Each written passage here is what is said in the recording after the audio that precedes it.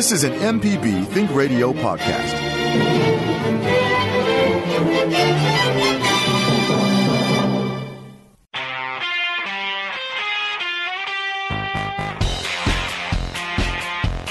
The information presented on this program is meant to provide general information about the topics discussed and is not necessarily the opinion of Mississippi Public Broadcasting.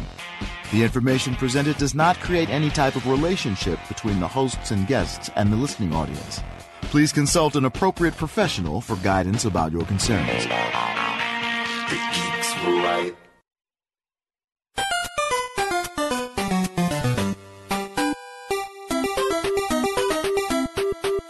You're listening to Everyday Tech on MPB Think Radio. To call the show, dial 1-877-MPB-RING. That's 877-672-7464. This is MPB Think Radio.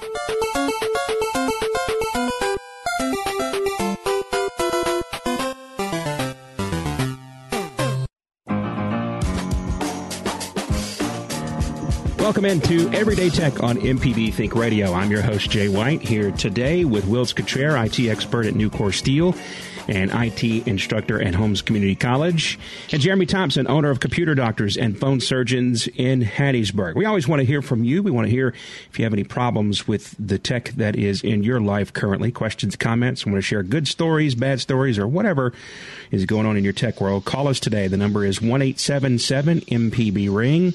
That's 1-877-672-7464. Again, that's 1-877-MPB-RING, 1-877-672-7464. Coming to us. Jay got a new mouth for for the weekend, so he's having a little problem talking there. Yeah, having to break it in. And that is the voice of Wilts Cottrell coming to us from the Bird Sanctuary out there. How's it going? Oh, man, pretty good. Just, I was trying to come up with something really funny to say there. I just couldn't come back with something. I don't know. I totally lost it on you there, Jay. But, the birds are still singing. The winds are blowing. And things are going well. How is Workman going for you there with Nucor? Is everybody still staying away mostly? Guys are working from home? Those of us who can work from home, most of us are still there. The mill's still up and running. We're still, producing the best, highest quality Mississippi steel that can be found. But I will actually be going back into the office Monday. So for some reason, my wife started cheering whenever I said that. I don't know what the deal was, but so most of us office folks will be coming back on Monday, kind of see how that goes, still taking it easy, but, looking forward to it.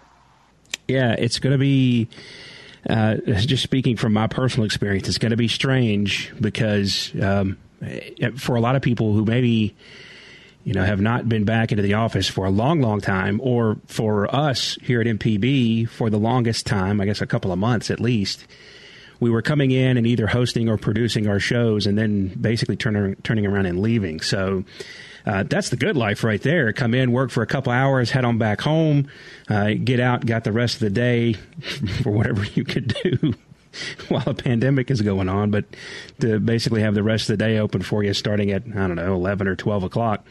But it's going to be a little bit different, a little bit interesting, kind of putting yourself back into that 8 to 5 work schedule. That's not going to be fun. Or maybe it will be. Yeah, I don't know.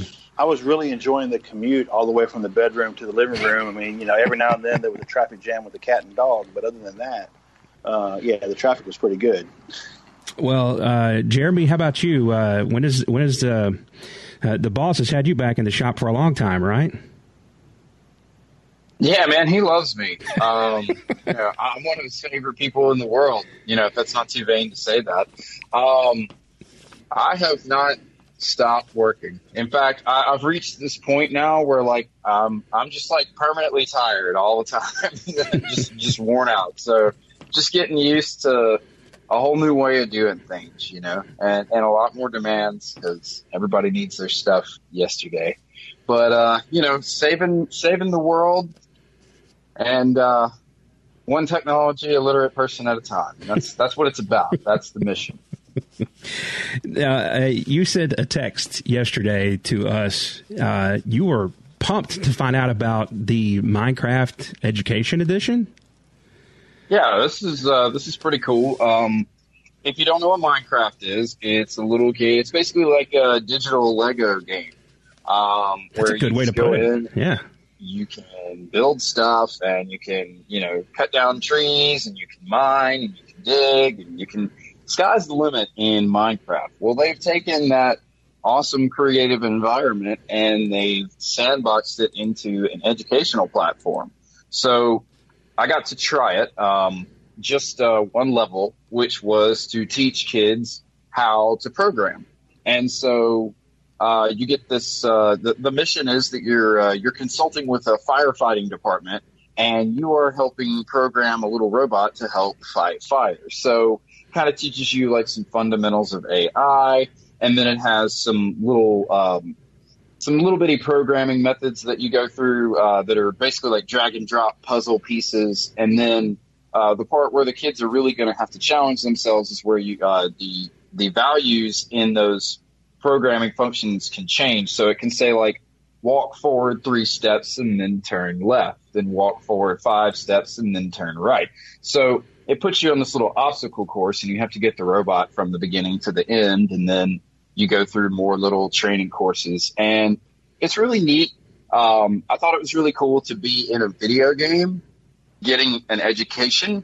That was interesting. I mean, it's like, the online classroom has just gone to a lower res, more visually inclined virtual room, it was really neat. And at the end of it, to reward the budding programmer for passing the first lesson, they put you in another little sandbox where you can do you can generate certain things. What they say is, okay, all right, we got all the hazards off of this field at the end, so now we need you to replant. So you basically program your character to plant a tree every step they take, but it will let you play with anything. So I was like running around and putting up barriers and flooring all with every step. And so eventually I boxed myself in. At one time I was generating infinite amount of chickens. So that was funny because I was like, where'd all these chickens come from? And then I went back and looked at the coding, and it was like, generate a chicken with every step, no matter what, like ad nauseum, just keep going. So there was like a bajillion chickens running around. But anyways, it was really cool to see a platform of input and output. And, when I was growing up learning programming, oh man, I sound old here. I didn't have punch cards, but I had that really boring black and white screen, and with C++, you'll do like 3 pages of code to get one line of something on the screen. Yeah. So to see a new system of feedback where it's like, okay, I'm going to put this in and we're going to get immediate output that is visual. It makes sense to a kid. It takes these fundamentals of programming and puts them on a whole new level. So I'm really fascinated to see where this goes and how this educates the youth of the future. I've always kind of dug Minecraft for the fact that it teaches youth that things just don't appear out of nowhere. And you got to work for you got to work for stuff, and stuff doesn't last forever. A lot of the tools that you get, as you use them, they wear out, and eventually you have to go find or make something new. And I've always thought that was, a really good lesson for children who sometimes, and look, it's just because of their perspective and their age, they just think things that they can use appear out of nowhere, and whenever they want to do it, it can just appear. Mom and dad go make it happen, and it doesn't always work like that. It's not the way the real world works. And I thought it's a really good teacher of that, and having pets and different things like that, and finding multiple different types of materials to make a third thing or tool or something like that. I've always really enjoyed that aspect of the game and how it teaches, again, my kids anyway, that, everything comes from something and it just doesn't appear out of nowhere. So, well, Minecraft is such a sophisticated game. I mean, even when it first came out, it had capabilities that were just unheard of in a video game. Someone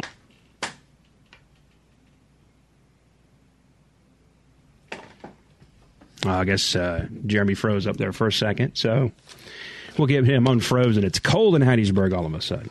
All right, so in the meantime, let's go to the phones. You can give us a call, 1-877-MPB-RING, 1-877-672-7464. I think we had a network blip right there. We lost both of them, right? Okay, so what we'll do, David, I'll save you the trouble, and we'll take our first break here, and we'll try to get the experts back instead of just having you ask your question out loud and me wondering along with you what the answer might be. All right, our first break of the hour, 1-877-MPB-RING. That's 877-672-7464. Everyday Tech will continue after this timeout on Think Radio.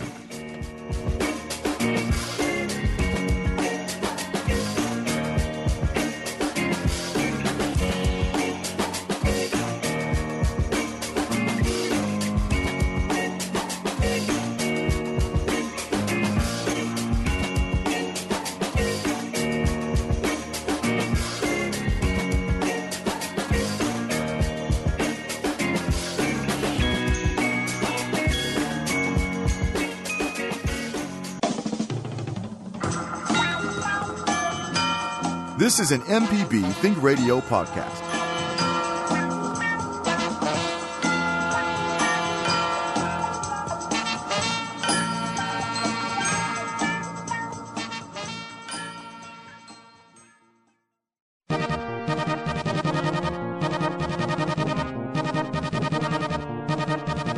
You're listening to Everyday Tech on MPB Think Radio. To call the show, dial 1-877-MPB-RING. That's 877-672-7464. This is MPB Think Radio.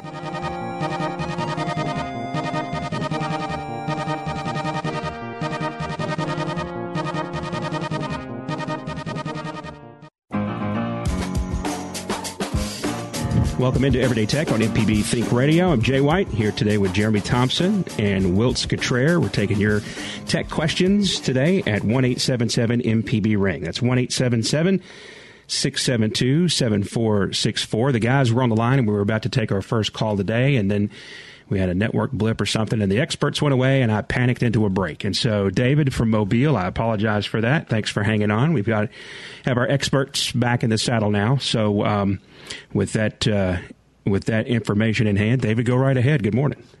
Okay. Thank goodness for the remote controls. I mean, I think the media loses credibility when they focus on one item to the exclusion of all else.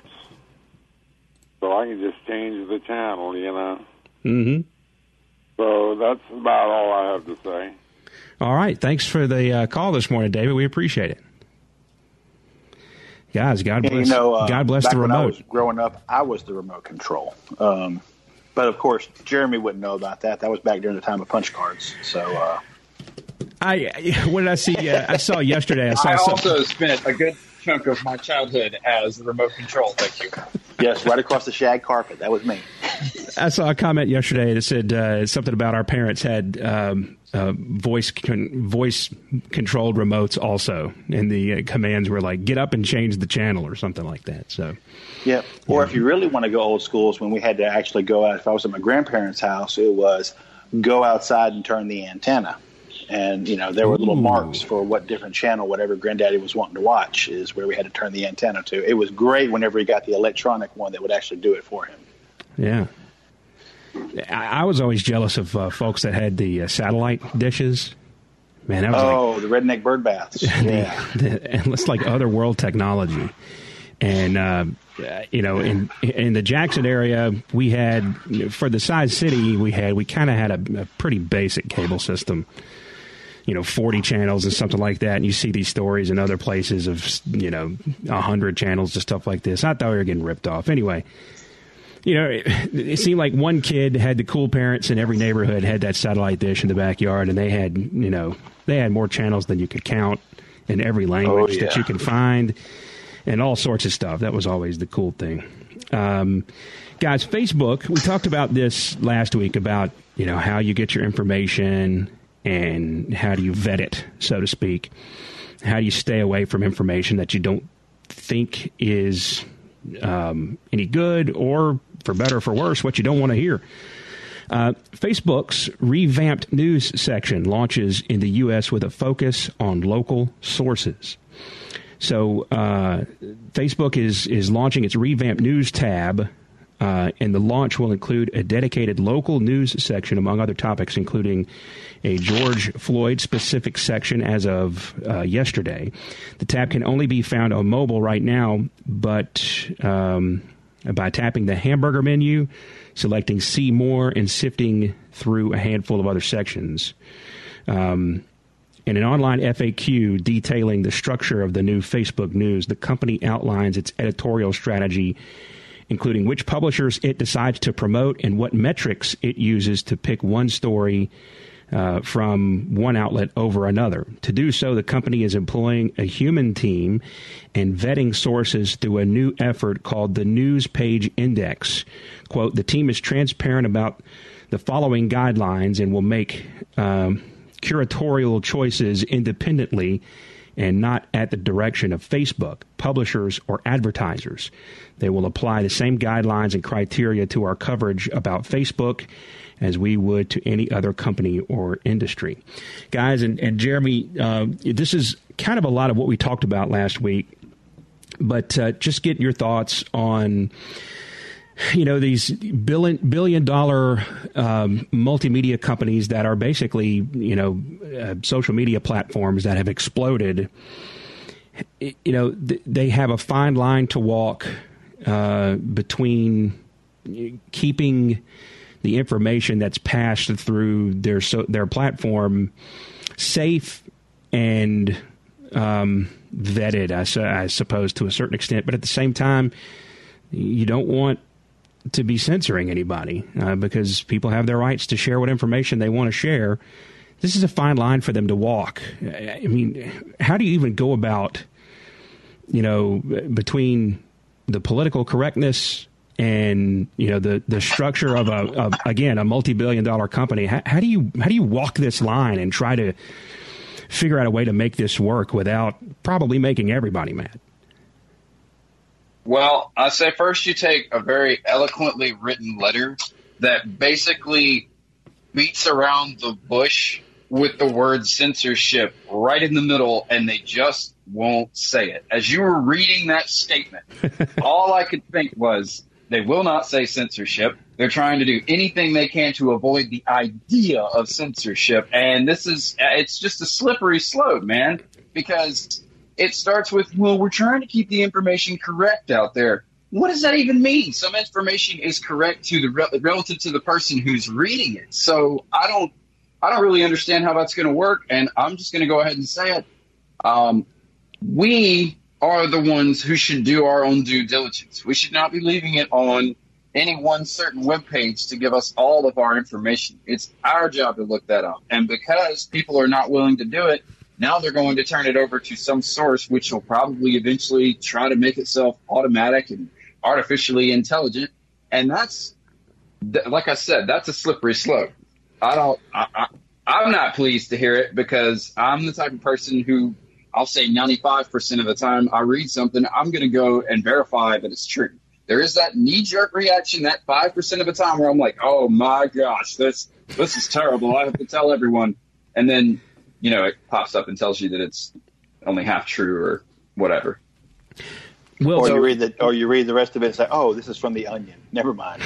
That, and, you know, they're kind of like they're cherry picking, because I've noticed with some of these articles, it'll be, oh, well, they said it was this, but it was really more like this. And so it's like, are we going for accuracy here? Are we going for factual? What's the actual difference between the two? And who determines that? Well, and then on the other side, you know, Wiltz, it's as long as you keep the human element in this, there's always going to be the possibility, or I say the likelihood for error in some form or another. And for as much as people want to stay independent and above choosing sides, it's almost impossible for a group of humans to not let some sort of personal emotion leak into this at some side or at some point or another. But to the opposite side, kind of like what Jeremy was saying a minute ago, if you build this into some sort of algorithm, there's human element in all these stories that algorithms ultimately just can't get to.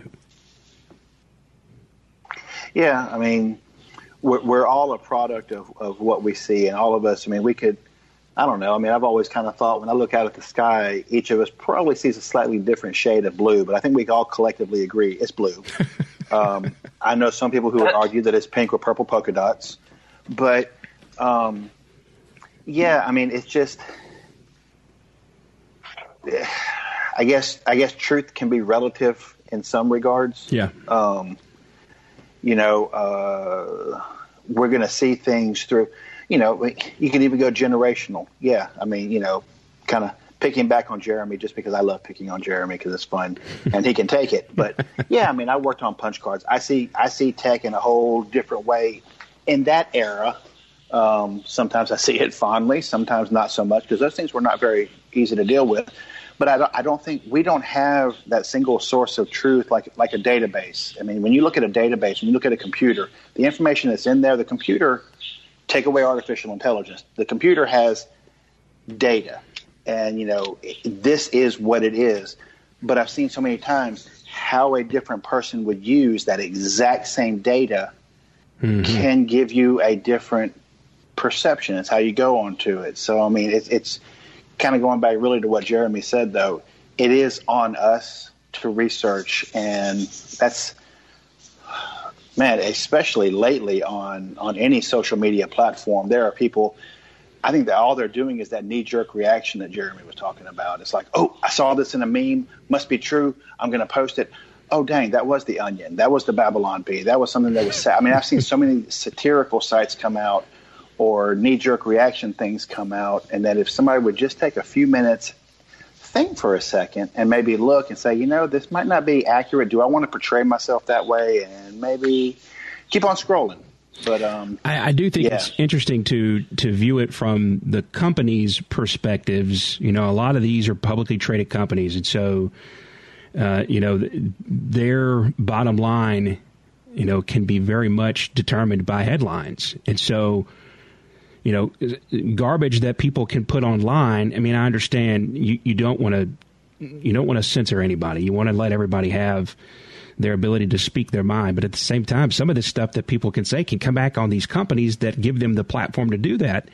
And they've got to protect their investment and their product to a certain extent. When there are this many people that are connected to some of these platforms, some of these questions, man, there's no good answer one way or another. We'll see how they continue. It's like YouTube is the same thing. These videos, they're trying to guard the information that goes out there to a certain extent. But you're a public platform. All right, let's go to the phones. You can call us 1-877-MPB ring. That's 1-877-672-7464. Tom is in New Albany. Tom, good morning.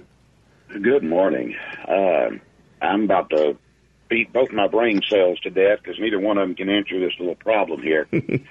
I got a 2010 HP, and I don't know why machines have gotten actually dumber. I bought a Windows 10 machine in 2018. It's a 1.8 gigahertz chip, but yet my little HP over here is a 3.5 gigahertz. I'm running 16 gigs of RAM, and the main drive in it was a terabyte, but of course it only formats out to I think it's 931.5, gigabytes.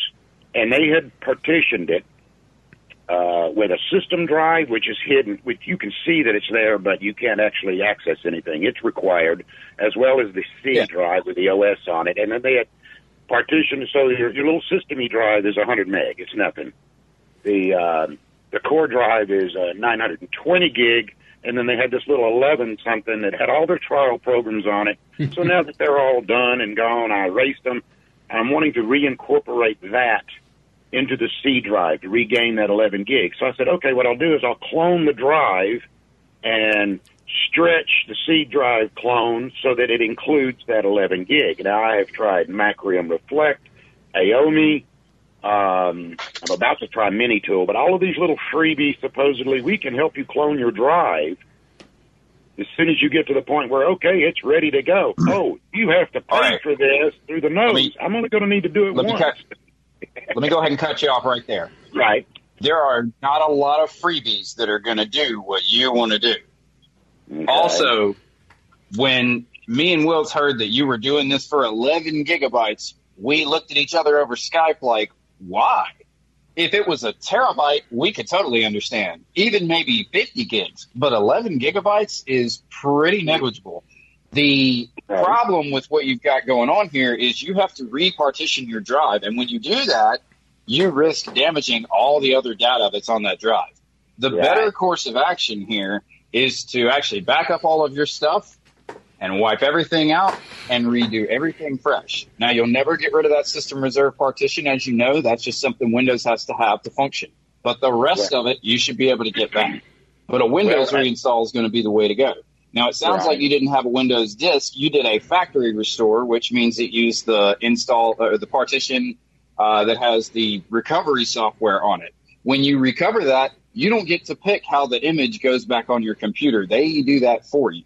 So unless you have a Windows disk, which you can get through the media creation tool off of Microsoft's website and reinstall Windows yourself, you're going to have to kiss that 11 gigs goodbye.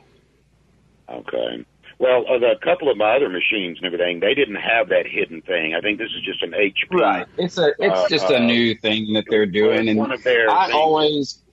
I rarely ever use a recovery partition whenever a computer comes into my shop. And the reason is because it's loaded down in a proprietary way, which usually involves your hard drive being cut up some weird way like that. And then also all of the bloatware and proprietary software and garbage that they put on it. So if you get that media creation tool, you'll still be able to keep your Windows key and everything. And you'll be able to install a fresh, clean version of Windows with no bells and whistles, no extra, no bloatware. Right. Well, my main problem, though, is there's already so much of my software on there and everything, and it's set up the way I want it. I do not want to have to start from scratch. I need to, as a matter of fact, some of these programs you can't get anymore, and I don't know where the disks are for them. So I just want to do to migrate it to a new drive and try to reclaim that, number one, to lose a drive letter, and to just give it a little more elbow room, which really elbow room isn't a problem because on that C main drive, I've still got 735 gig free out of a 920. So, but I was trying to just collate it down. Now, my one other question is, I have an old laptop drive that my brother, of course, is dumber than a box of rocks with dirt icing, and he thinks when you close a laptop, you turn it off. And so some of them you do, so he's not totally dumb. Poor old boy.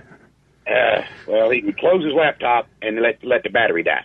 And then he'd open it up, oh, crap, plug it in, power it back up. He did this about, 300 times in 200 days. And so one day he opened it, and it would not power up. So I pulled the drive on it, and it shows as raw. And I'm trying without because he did come up, he called me, he's like, it says the drive must be formatted before it will use. And I was like, don't. So you've got stuff on there. You're going to have to pull that drive out, and you're going to have to perform what's called a check disk. You need to do a check disk on that drive so Windows can scan it and find out where the information is and is not, so it can make sense of what it's seeing. It sees too much garbled data on that drive right now. It cannot interpret it, so it just tells you, most likely at least, unless it was formatted accidentally, that it is raw, but it's not raw. Yeah, I need to once we get the data off of it, because there's a lot of family photos, there's a lot of scanned stuff from his job from like 3-4 years ago that he still needs in record. He was keeping it on the laptop, and so we need to reclaim that. And once that's done, then I can. It's a 500 gig laptop drive, the 2.5 inch. Yeah, and so you need to do a check disk. Plugging it in. I've got all the things to plug it in USB and check it remote. I guess you'd say remotely outside a machine. So.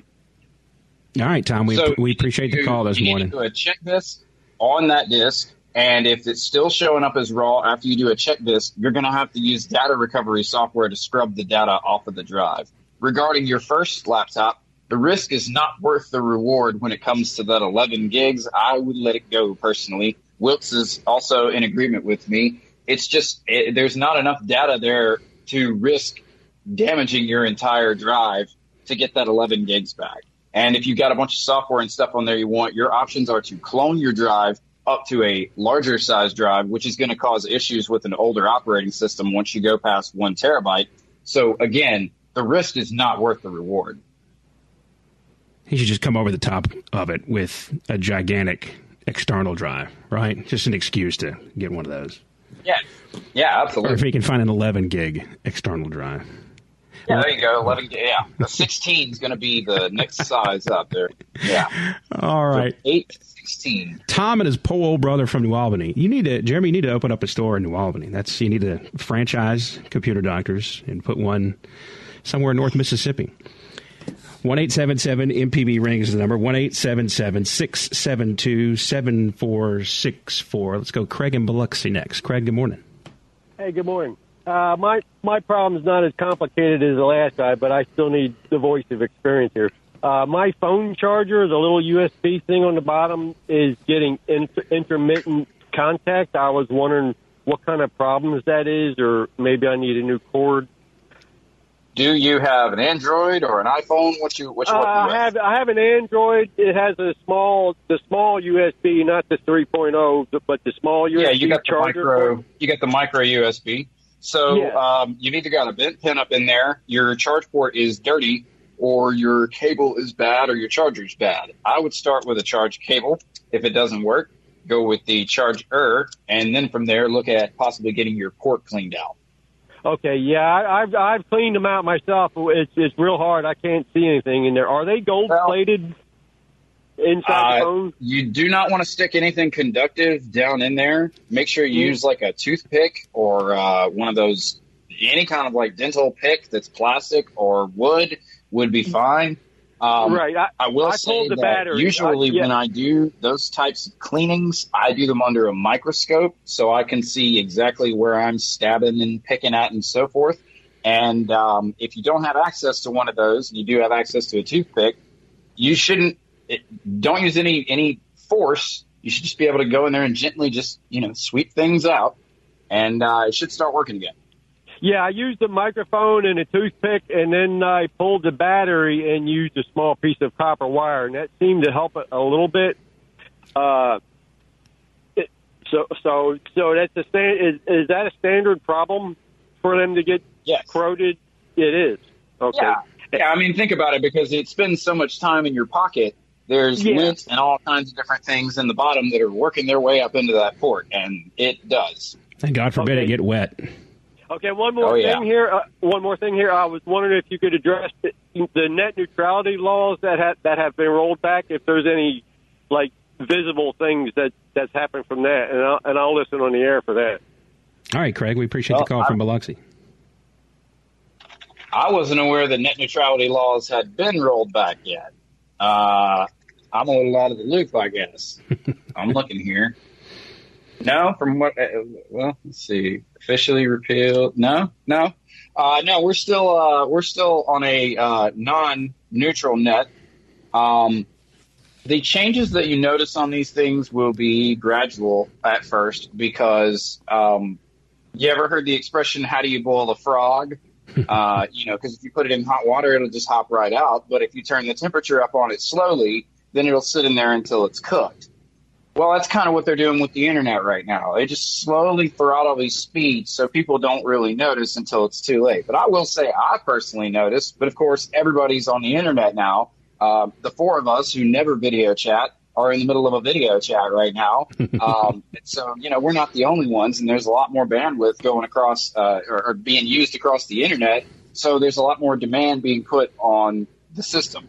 So it's going to be slowish, but you're going to notice more of that. Your ISPs are going to have tiered programs like they already do. You can buy the slow package from Comcast, and you can buy the faster one for way more dollars a month.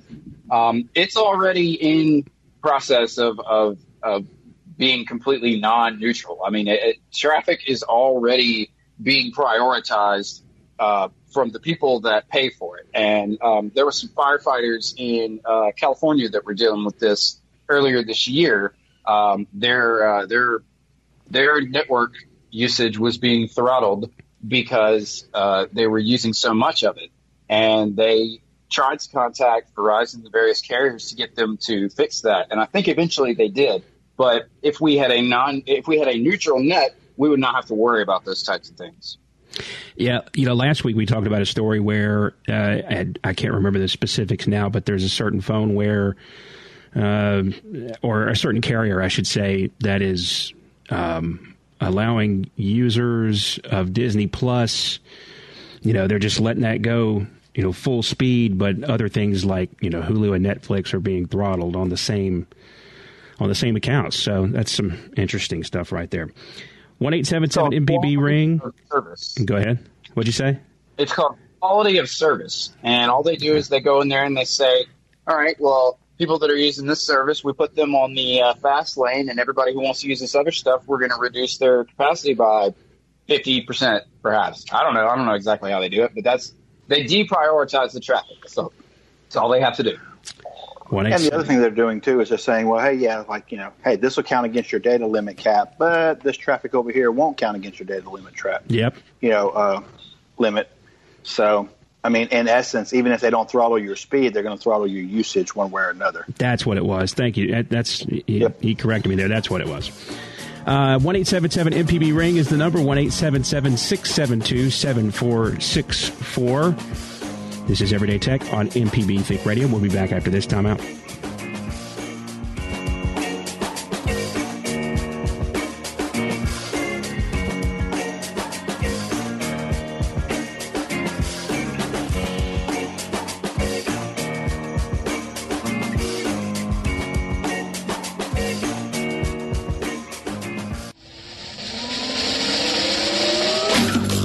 This is an MPB Think Radio podcast. You're listening to Everyday Tech on MPB Think Radio. To call the show, dial 1-877-MPB-RING. That's 877-672-7464. This is MPB Think Radio.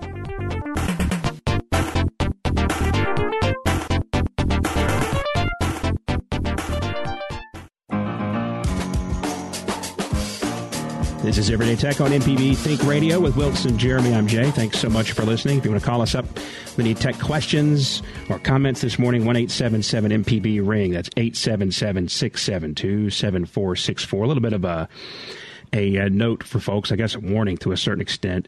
The Brave browsers caught redirecting URLs for cache. I don't know, it's pretty new, but it has been heavily advertised, and it has largely been advertised on security. Basically is the selling point for the Brave browser. It's a big orange lion head looking thing. I've only downloaded it on one of my phones and one of the computers in the control room here at work, so I guess got to get rid of that. But they were caught redirecting URLs for cache. And I even got, this news came out yesterday. And also yesterday, I got a promoted ad on my Twitter timeline touting the Brave browser. That didn't go over well in the subtweets for that one. So, Brave browser, stay away from it, I guess, if I could say that. All right, 1-877-MPB-RING. That's 877-672-7464. Do you guys have a browser preference before we go back to the phones? Number one, do you have a PC or Mac, or I guess like a desktop preference, and then a mobile preference? I pretty much use Chrome across the board. I haven't been as pleased with Chrome's pop-up blocking abilities lately. In fact, Google pretty much announced, like, hey, we're going to break the pop-up breaking capability of Chrome because we need ad money.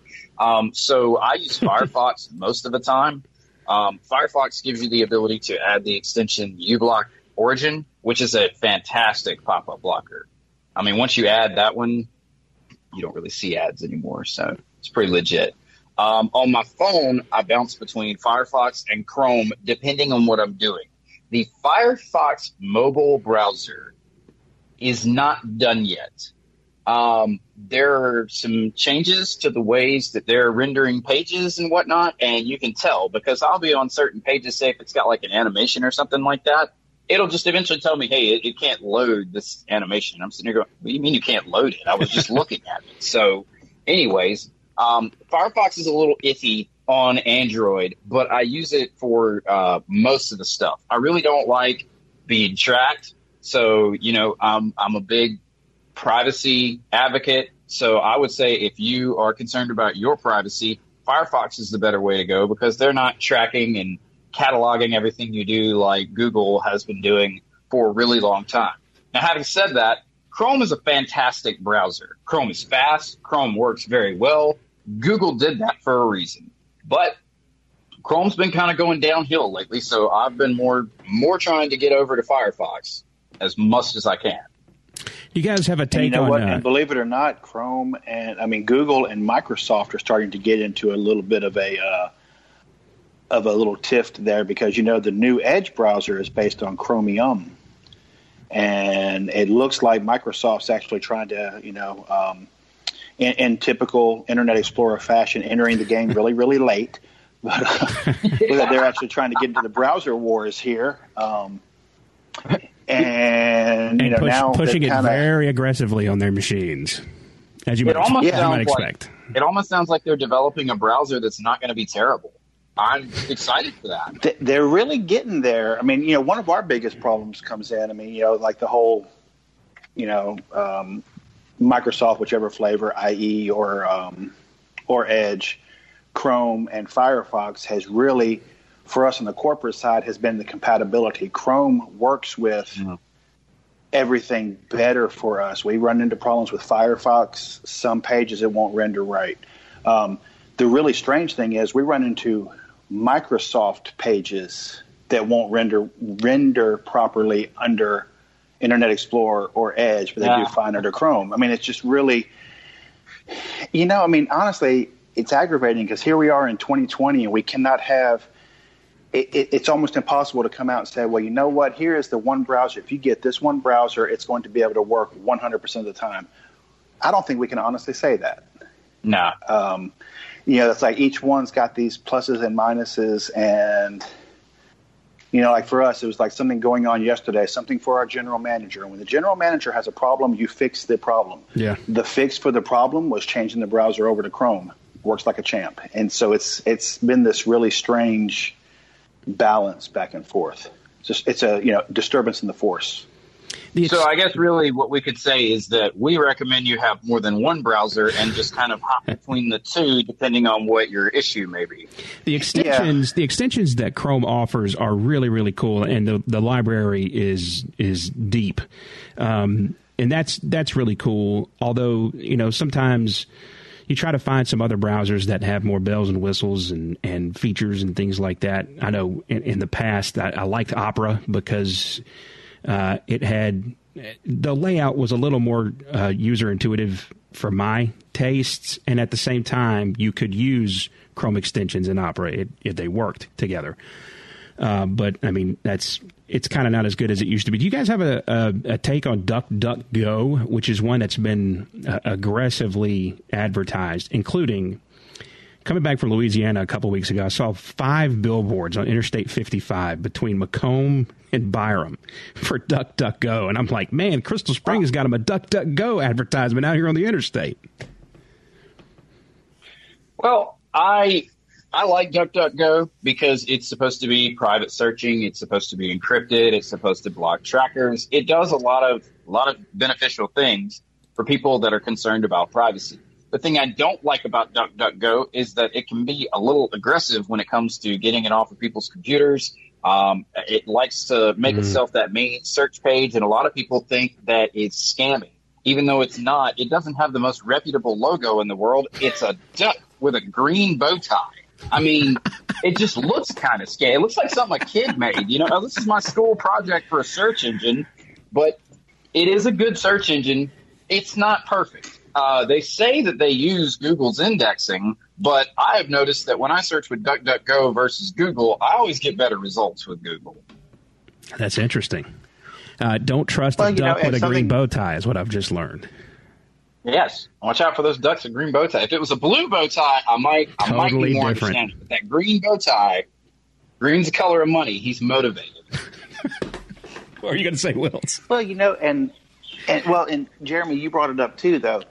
Security, privacy. We've said I think all along on here, be careful with things that are free, because when they're free, more than likely you're the product. So no doubt. So no matter what, in my opinion, no matter what, the different browsers will sit there and say, oh, we'll protect your privacy and we'll do this, that, and the other. At the end of the day, it still comes back. Still, the responsibility falls back on you. Watch out what you're putting out there and where you're going onto the websites, and just realize that what they say and what they do may be two different things, because I'm about willing to bet that most of our listeners are probably like most of us, and that is, when you're installing something and it says, hey, do you agree to this long litany of different items? We click agree and move on. Mm-hmm. And you don't know what you may have just agreed to. So, it's just one of those.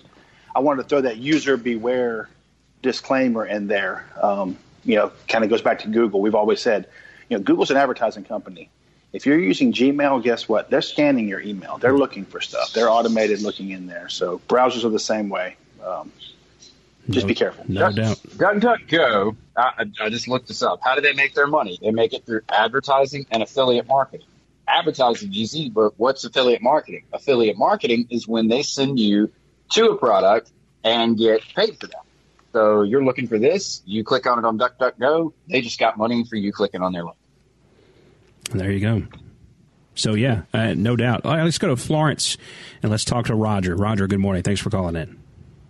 Good morning. Great show. You're listening to an octogenarian, so I am way low-tech. I'll warn you ahead of time.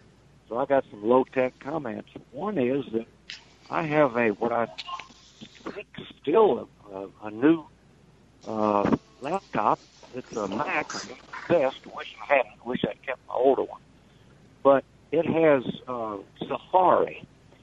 And I've run into all kinds of problems with Safari as a browser. I've been told, when I try to find out why, don't use Safari, use something else. And so I put Chrome on there, and I have trouble with that, too.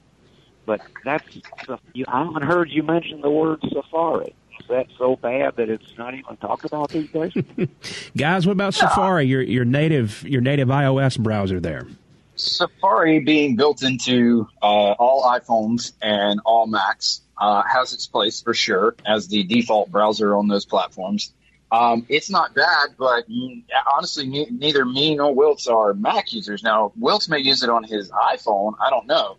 But for the most part, we were going with what would be used in the Windows world, because that's what we're most familiar with. However, on a Mac, Safari is definitely a good browser if you're on the most current version of OS 10. If you're on an older Mac, which is what you said that you were using, Safari is not going to be a great option for you, because the version of Safari that you have is outdated, and the only way to get the new one is to update your operating system. So unfortunately, you would be limited on how far up you could go, so it would be better for you to find a third-party browser like Firefox or Chrome. Very good. Thank you. All right, Roger, we appreciate Absolutely. the call. Is there, to your guys' knowledge, is there one that would play better with a Mac?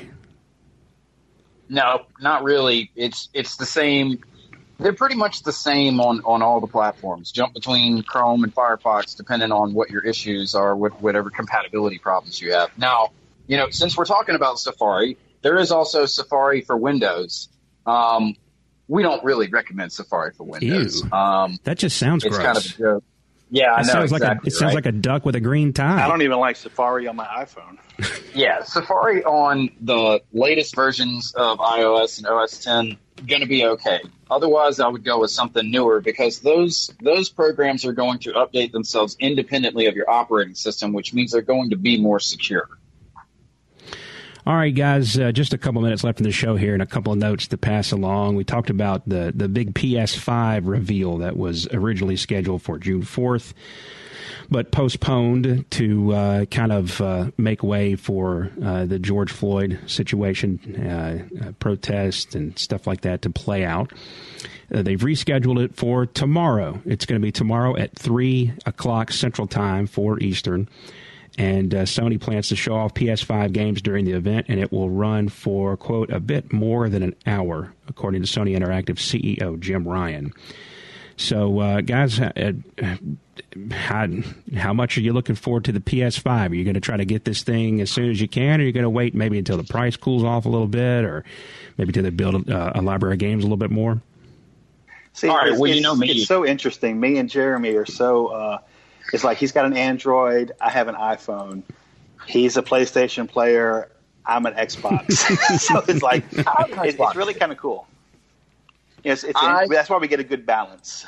I'm excited for the PlayStation 5 because supposedly Sony has eliminated loading times.